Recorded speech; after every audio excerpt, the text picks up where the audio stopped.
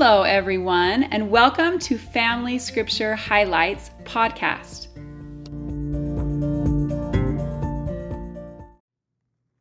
In Matthew 11, Benson liked that the Father has hid these things from the wise and the prudent and has revealed them unto babes. Holland liked that Jesus reaches out to all. He helps the blind, the lame, the lepers, the deaf, the dead, and the poor have the gospel preached unto them.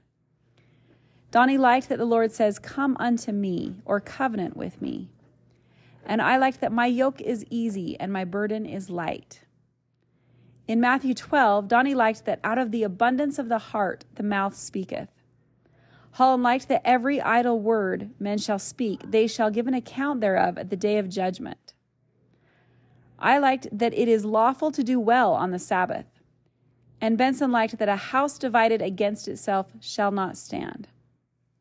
In Luke 11, I liked that we should forgive everyone who is indebted to us. I also liked that the light of the body is the eye. Holland liked that God sends prophets and apostles, but they slay and persecute them.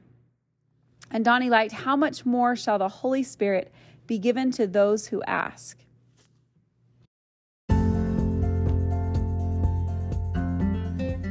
Thanks for listening to Family Scripture Highlights.